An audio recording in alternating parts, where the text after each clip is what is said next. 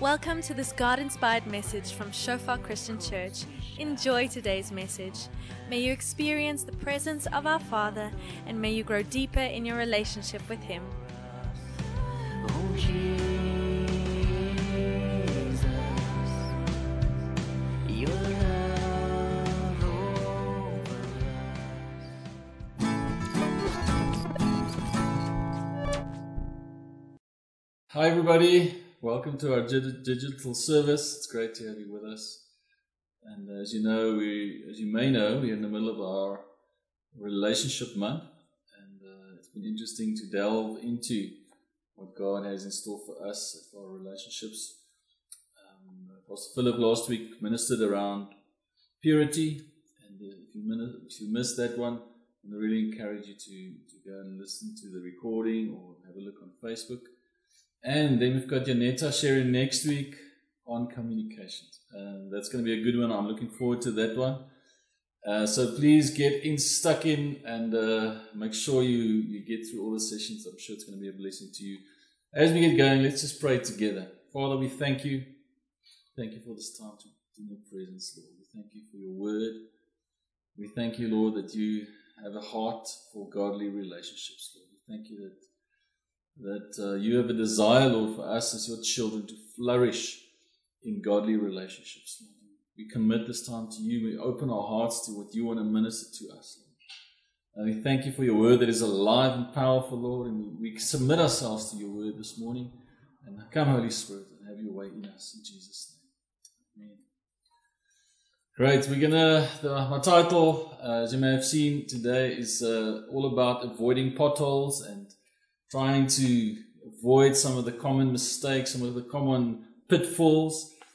I'm really of the opinion that we don't have to all make the same mistakes. So I'm just going to share a couple of things that I've picked up and I've noticed, and I'm sure there's a bunch of other things that others can help me with my relationships. So this list is not at all exhaustive, just a couple of things that I've got on my heart, and I trust it's going to be a blessing to us. Let's read firstly. Let's start from right in the beginning, from Genesis.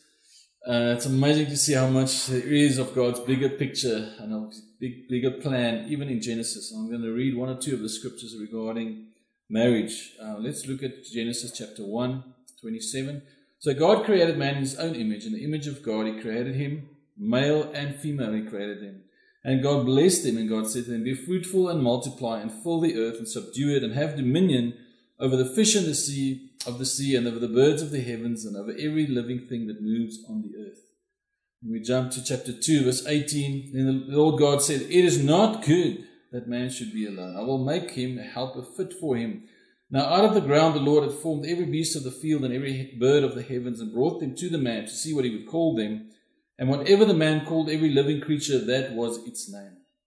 And man gave names to all livestock, and to the birds of the heavens, and to every beast of the field. But for Adam there was not found a helper fit for him. So the Lord God caused a deep sleep to fall upon the man. And while he slept, took one of his ribs and closed up its place with flesh. And the rib that the Lord God had taken from the man he made into a woman, and brought her to the man. Then the man said, "This at last is bone of my bones and flesh of my flesh. She shall be called woman, because she was taken out of man.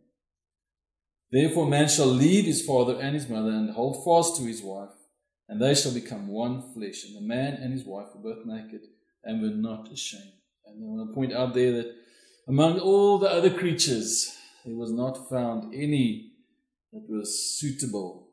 There wasn't, let me just see what it says here. It says, there was not found a helper fit for him. There was nothing that was suitable for a helper for Adam. So the Lord made a woman. Ephesians chapter 5, let's read that as well. Also referring to the scripture, "Therefore a man shall leave his father and mother, and hold fast to his wife, and the two shall become one flesh." This mystery is profound. And I'm saying that it refers to Christ and the church. "However, let each of you love his wife as himself, and let the wife see that she respects her husband." I'm going to refer back to these scriptures. But as we start, let's have a look at the first thing that I want to point out, the first pitfall. And I believe this is not only for married couples, but this is also for younger people that are maybe contemplating a relationship. One of the most important things, one of the most crucial things that we get wrong is when we approach the whole idea of a relationship and marriage from an unbiblical point of view, from an unbiblical perspective. And what that causes is that causes an unbiblical expectation of marriage. And so let's give an example. If you were invited to on a holiday cruise, if somebody said to you they've bought you some tickets and this is an amazing cruise liner, one of those massive cruise holiday ships with entertainment and swimming pools and everything you can imagine, amazing food. And they tell you, this is your ticket, and this is for free, and you can come onto the cruise liner. Just the context here, this is what we were talking about at Bible school this week. We were talking about how we missell or how we misrepresent the gospel. And this is the example we use, but just to give the context there. So if the gospel was presented to you like this, that you can come onto this cruise liner and you're going to have no stress and it's going to be amazing and it's going to be basically a big holiday, and following Jesus is going to be like this amazing journey on this cruise ship. Imagine you getting on the ship and suddenly you realize, wait, this is not a cruise ship, this is a battleship. This is a warship. And suddenly you realize that something was misrepresented to you because you thought you were going on a massive holiday and all your problems are going to be gone for the rest of your life. But now you're in a battle situation. Now suddenly somebody puts a helmet on your head and puts a weapon in your hands, and the enemy is coming at you. Can you see that just in the same way that we misrepresent the gospel, if we tell people that serving Jesus means there's going to be no problems and no issues ever, in a similar way, if we approach marriage from a worldly perspective, we are in danger of our expectations being completely unbiblical. I've got a quote here that I want to read to us from J.C. Mahaney. And he says, the key question is this: will we approach marriage from a God-centered view or a man-centered view? And he says, in a man-centered view, we will maintain our marriage as long as our earthly comforts, desires, and expectations are met. In a God-centered view, we preserve our marriage because it brings glory to God and points a sinful world to a reconciling Creator. So he points out, he says, if we approach it from a worldly perspective and from something that's not biblical, that's going to absolutely completely change the way we handle things when we are in marriage, when we are in the midst of things. So right there, from the start, I want to say this is an absolutely crucial thing. The way we approach marriage and the way we approach relationships needs to come from the heart of God, for us to be able to take a hold of the grace that He has made available for us through that relationship. Now, from the scriptures we just read a moment ago, we see three very important purposes for marriage. The first one is procreation. And it's interesting to note that this is the first command given to man right in Genesis: be fruitful and multiply. Isn't that amazing? And fill the earth. So procreation is at the core of God's purpose for marriage. And then there's illustration. And we saw that even Ephesians, Paul refers to the mystery, that this union between man, husband and wife represents and illustrates that mystery of the relationship between Christ and His bride, between Christ and the church. So our marriages are meant to illustrate that relationship. And then thirdly, we saw here that very importantly that our marriages, in these things, in these two main roles and these main purposes, we should be bringing glory to God in every part of our relationships and in our marriage. So, I want to encourage us. I read an article just a short while ago about somebody and their approach to parenting, and it's a similar dynamic. They said that people approach having children, that relationship with the child, they approach it also out of a very selfish point of view. And he actually said, in other words, as a commodity, the majority of society says that children exist to make us happy, to boost our egos, to procure pats on the back. By the watching world, we have children because we think children will make our lives better. And in a similar way,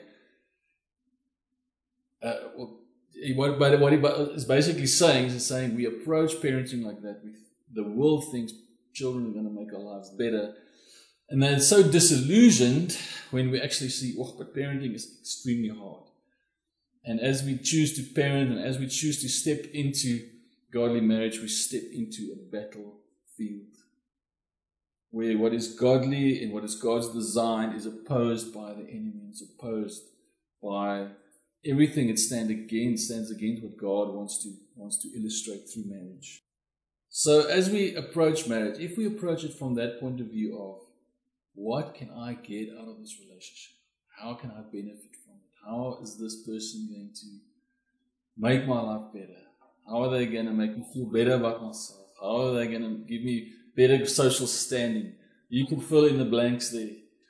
As we go into marriage with that expectation, we immediately set ourselves up for a very difficult situation.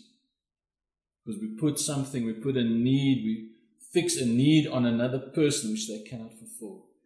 And secondly, we step outside of God's purpose for marriage and we're trying to force ourselves into something that is not godly, and that where His grace cannot meet us.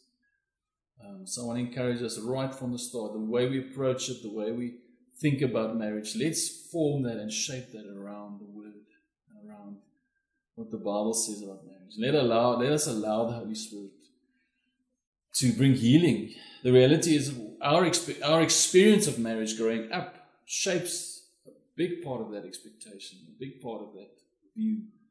I want to encourage you to invite the Holy Spirit to come and renew your mind and renew my mind. Let's invite Him to come and shape us and mold us according to His purposes. Amen. Great. Secondly, I want to point out that something that I've noticed. I noticed that as young believers, maybe before marriage, we become born again, we have a healthy relationship with the body of Christ. I've seen it often, we grow, people get discipled, we grow in Christ, we grow in our relationship, and we come into a place where we have a healthy understanding of accountability. We understand what it means, as the Scripture says, to walk in the light as He is in the light, to have fellowship with one another, to have a place where there's healthy accountability, where we have people in our lives that can hold us accountable, but also can speak into our lives, that can encourage us, that can ask us the difficult questions, that can tell us the hard things that we need to hear. We come from that point, and what I've noticed that even somebody that has come to that kind of healthy understanding, when we step into marriage, we seem to suddenly forget all of that. And suddenly we think, wow, we're a Spirit-filled couple, or we are believers and we're married now. Surely this marriage of ours should be perfect, because we are both following God, we're both believers, we're both filled with the Spirit. Surely we can't have problems in our marriage. We can't have conflict. And right there, I've seen so many couples that from a place of thinking they should have everything in order, struggle through so much because they are going at it alone. So that's my second point, is when we come to a point of trying to make it on our own without the help of a community, without the support of friends that surround us in prayer, without the wisdom of many, as the word says, in the fellowship of the saints. Without that support, we're trying to make it, and we're trying so hard, and it doesn't work.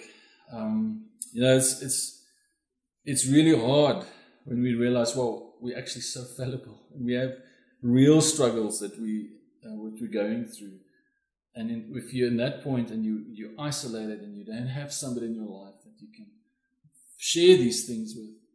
That what happens is those things aren't dealt with, and then years down the line, suddenly it's too much, and then things start really falling apart. I've recently done this counseling course, and it was interesting that the lady mentioned the statistics that between somebody realizing they really needed some help in terms of maybe a counseling need, or between that, them realizing they need some help, and between them actually going and asking for help, it can be, the average is about 11 years. That's crazy to think, but I believe in marriage is similar. If we don't, right from the start, have that understanding that we need to be in a place of healthy accountability. It's so easy to fall into a routine of, we're just going to leave this, we're not going to try and resolve it. We don't have anybody to talk to about this. And I want to encourage us that humbling yourself in your relationship with your wife or your spouse, humbling yourself towards one another is really hard. But as a couple, to humble yourself towards another couple is just as hard. But there's the key, as we humble ourselves, we open the door for God's grace. I want to read for us from 2 Chronicles chapter 26. And this is an incredible account of the King Uzziah. I want to encourage you to go and read more of it. I'm just going to mention one or two bits. Uzziah, 2 Chronicles 26 from verse 3. Uzziah was 16 years old when he began to reign, and he reigned 52 years in Jerusalem. His mother's name was Jecoliah of Jerusalem. And he did what was right in the eyes of the Lord, according to all that his father Amaziah had done. He set himself to seek God in the days of Zechariah, who instructed him in the fear of God. And then is the key phrase. And as long as he sought the Lord, God made him prosper. He humbled himself, he sought the Lord. And as long as he sought the Lord, God made him prosper. And then we read in verse 15, we see the shift. In Jerusalem, he made machines invented by skillful men to be on the towers and the corners to shoot arrows and great stones. And his fame spread far, for he was marvelously helped by God. That's my understanding. But he was marvelously helped, and then he says, till he was strong. But when he was strong, he grew proud to his destruction. And then we see this incredible shift. We see him grow proud. We see him not teachable anymore. And we see him where the Lord has to drastically intervene. He becomes very sick. But how powerful is this, that as long as he was humbling himself and seeking the Lord, God made him prosper.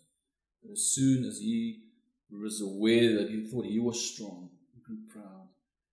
And that led to his destruction. I want to also read from James 4.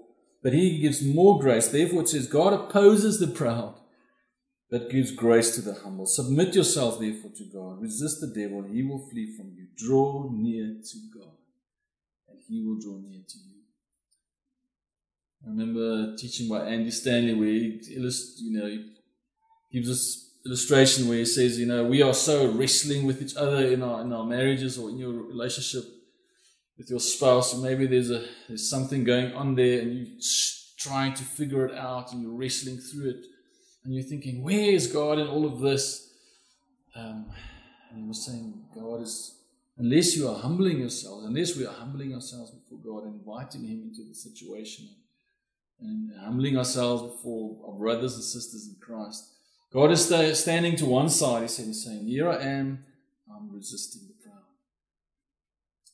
So that dynamic of us trying things on our own strength and struggling and wrestling through things without humbling ourselves really means that we are excluding God from that situation.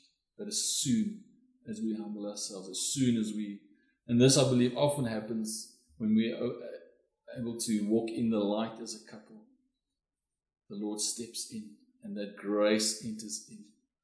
That grace abounds towards whatever struggle you're going through. So I want to encourage you, seek the Lord as Uzziah did when he was younger. Seek him. As long as we seek him, he will make us prosper in our marriages. Amen. Let us remain humble and let us not try and do it on our own. Let us fellowship with many. Let us stay in that wisdom of many. Amen. Thirdly, I want to briefly mention one or two more pitfalls. Thirdly, when we struggle to navigate changes of life phases, when we go through life phases and we struggle to navigate them well, that can really be a big pitfall. And I'm talking about this is not only in marriage, this is in general a reality. When we go from students or scholars to working, or we go from working life to, there's a big shift from being a student to working full time. And then that shift from being single to being married is another massive adjustment. Then, from being married to having children, starting a family, massive adjustment. And if we're not surrounded by people that can give us healthy advice, that can guide us and help us, and if we're not seeking the Lord in those massive shifts, there's a big chance that we're going to struggle to make the right adjustments. And I often see people that have come through a massive life phase change, and they're discouraged and they're tired and they're struggling because they've tried to go on as before, and they haven't made some very necessary healthy adjustments. This sounds like a no-brainer, but I found that unless we seek the Lord in this thing, it's really a danger that we can miss God in it. And in a marriage relationship specifically, that big shift that comes after we've kind of made that transition to get settled into married life, which is a massive transition, which again we need to have help in and guidance and grace from God. That transition from being married to being parents, if we don't navigate that well, and if we do not get godly insight into how we make sure our marriage remains strong when we enter that season of being parents, that can really cause big challenges for us. I want to really encourage us to ask the Lord, seek the Lord as we go through those life phase changes.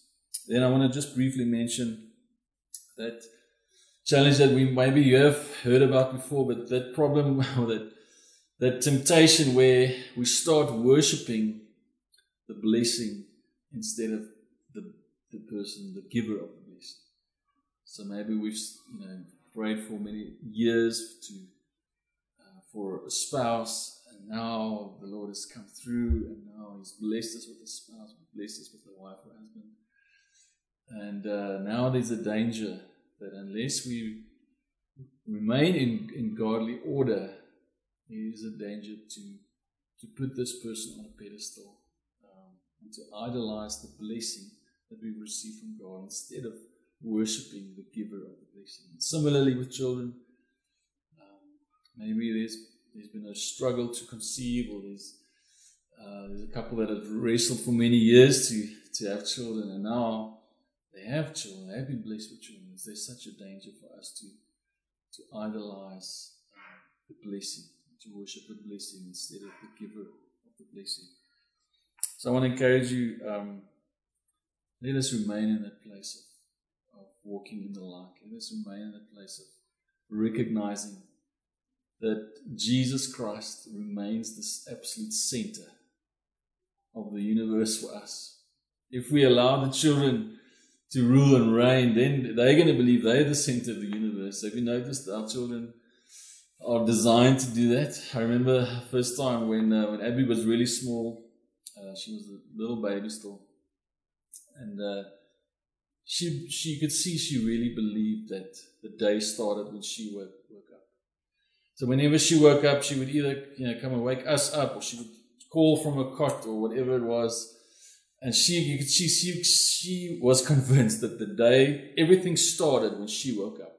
And the first time I had to wake her up for an early trip or something, I can't remember what it was, but I had to wake her up really early, and she was astonished. She was completely caught off guard. You could see there was a bit of confusion. What's going on? Clearly something has been going on while she was not around, and it completely threw her off. So unless we keep Christ at the center, there is a danger that we put the blessing at the center and we start idolizing what He's blessed us with.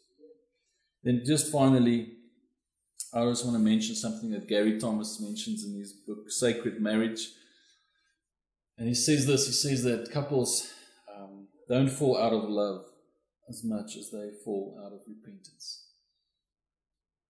And what he's referring to is that there's such a thing that we miss when that pitfall is when we become so familiar with each other as a husband and wife that we stop asking forgiveness, we stop repenting towards one another when it's really necessary, and we become so familiar that we let so many things go unresolved. And what happens then is that we're not really falling out of love, but because we've not maintained that healthy place of, you know what, I'm really sorry. I need to repent because I've messed up. And when you step out of that habit and you're no longer in that healthy place of repentance, then there's so much bitterness that builds up. There's so much that's unresolved that builds up in our hearts. And we're unable to move forward. All those things kind of hold us back. All those unforgiven things, all those unresolved things chain us, kind of keep us bound so that we cannot grow forward as a couple. I want to encourage us. That's one of the pitfalls. Don't fall out of repentance. Stay in that place of humility. Stay in that place of openly and quickly. That's an important one. Quickly repenting when necessary. Quickly forgiving each other. Be quick to repent and quick to forgive. Amen. I want to close with the last one is that we often underestimate the assignment against marriage. And this ties in with what I said at the beginning. The Lord has got this amazing purpose for marriage, this very powerful illustration of the mystery of Christ's relationship with the body, Christ's relationship with the church. And if that is such an important thing, then it makes so much sense that the enemy will try and destroy that. Philip mentioned this last week, and I want to encourage you, go listen to that message. It makes so much sense that the enemy will come against that image, that illustration, as with everything he has. And often we underestimate that assignment that is against us, against godly marriages. And this is not something I'm saying so that you should be afraid, but it's something to realize that as I step into a godly marriage relationship, that there's going to be something coming against us. But the other thing that we do underestimate in the same time is we underestimate the power of God that operating in and through our lives as we submit to Him. We underestimate the power of His resurrection. We underestimate the power of the blood of Jesus as we humble ourselves and as we stay in godly divine order. We underestimate that power. So I want to say to you, if you're in a place of a struggle with whatever you're struggling with in your marriage, know that God's heart for you and His power is toward you. His grace is abounding towards you as we humble ourselves. Amen. I want to encourage you, if you maybe have underestimated that battle, then you've probably also underestimated the amazing grace that is available. And not only the grace, but the power of His resurrection at work in and through us. Lord, the word says that we're not ashamed of the gospel. Paul says, I'm not ashamed of the gospel of Jesus Christ. It is the power of God unto salvation for whoever believes.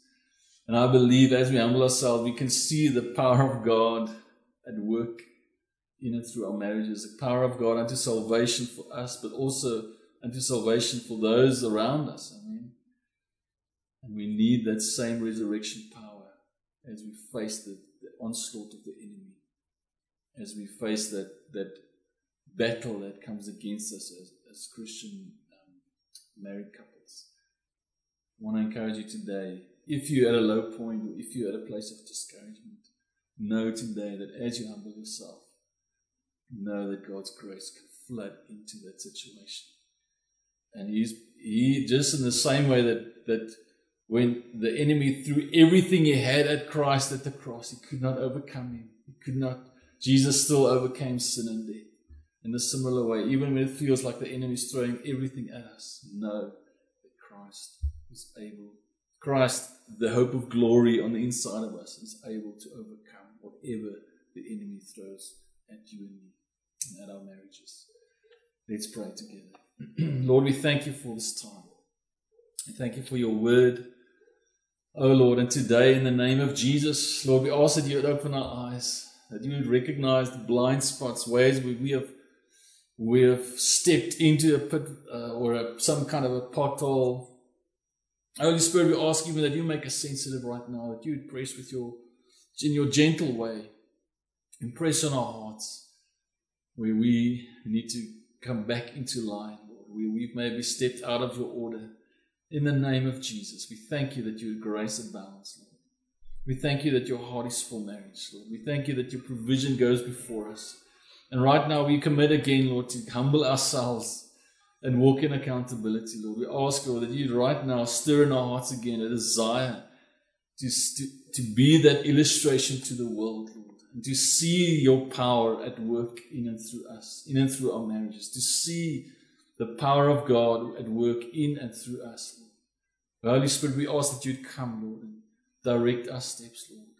We ask that you would help us to navigate through this battlefield, Lord. Thank you, Lord, that you have already won the victory for us, Lord. I speak over every discouraged heart now in the name of Jesus to hope in God again, Lord. I speak over every heart that's hardened to humble us, that we would humble ourselves again, Lord, in the name of Jesus, and that we would receive your grace, your abundance of grace for every situation. I thank you, Lord, for your kingdom to come, Lord, in and through our marriages. In Jesus' name, amen. Thank you so much.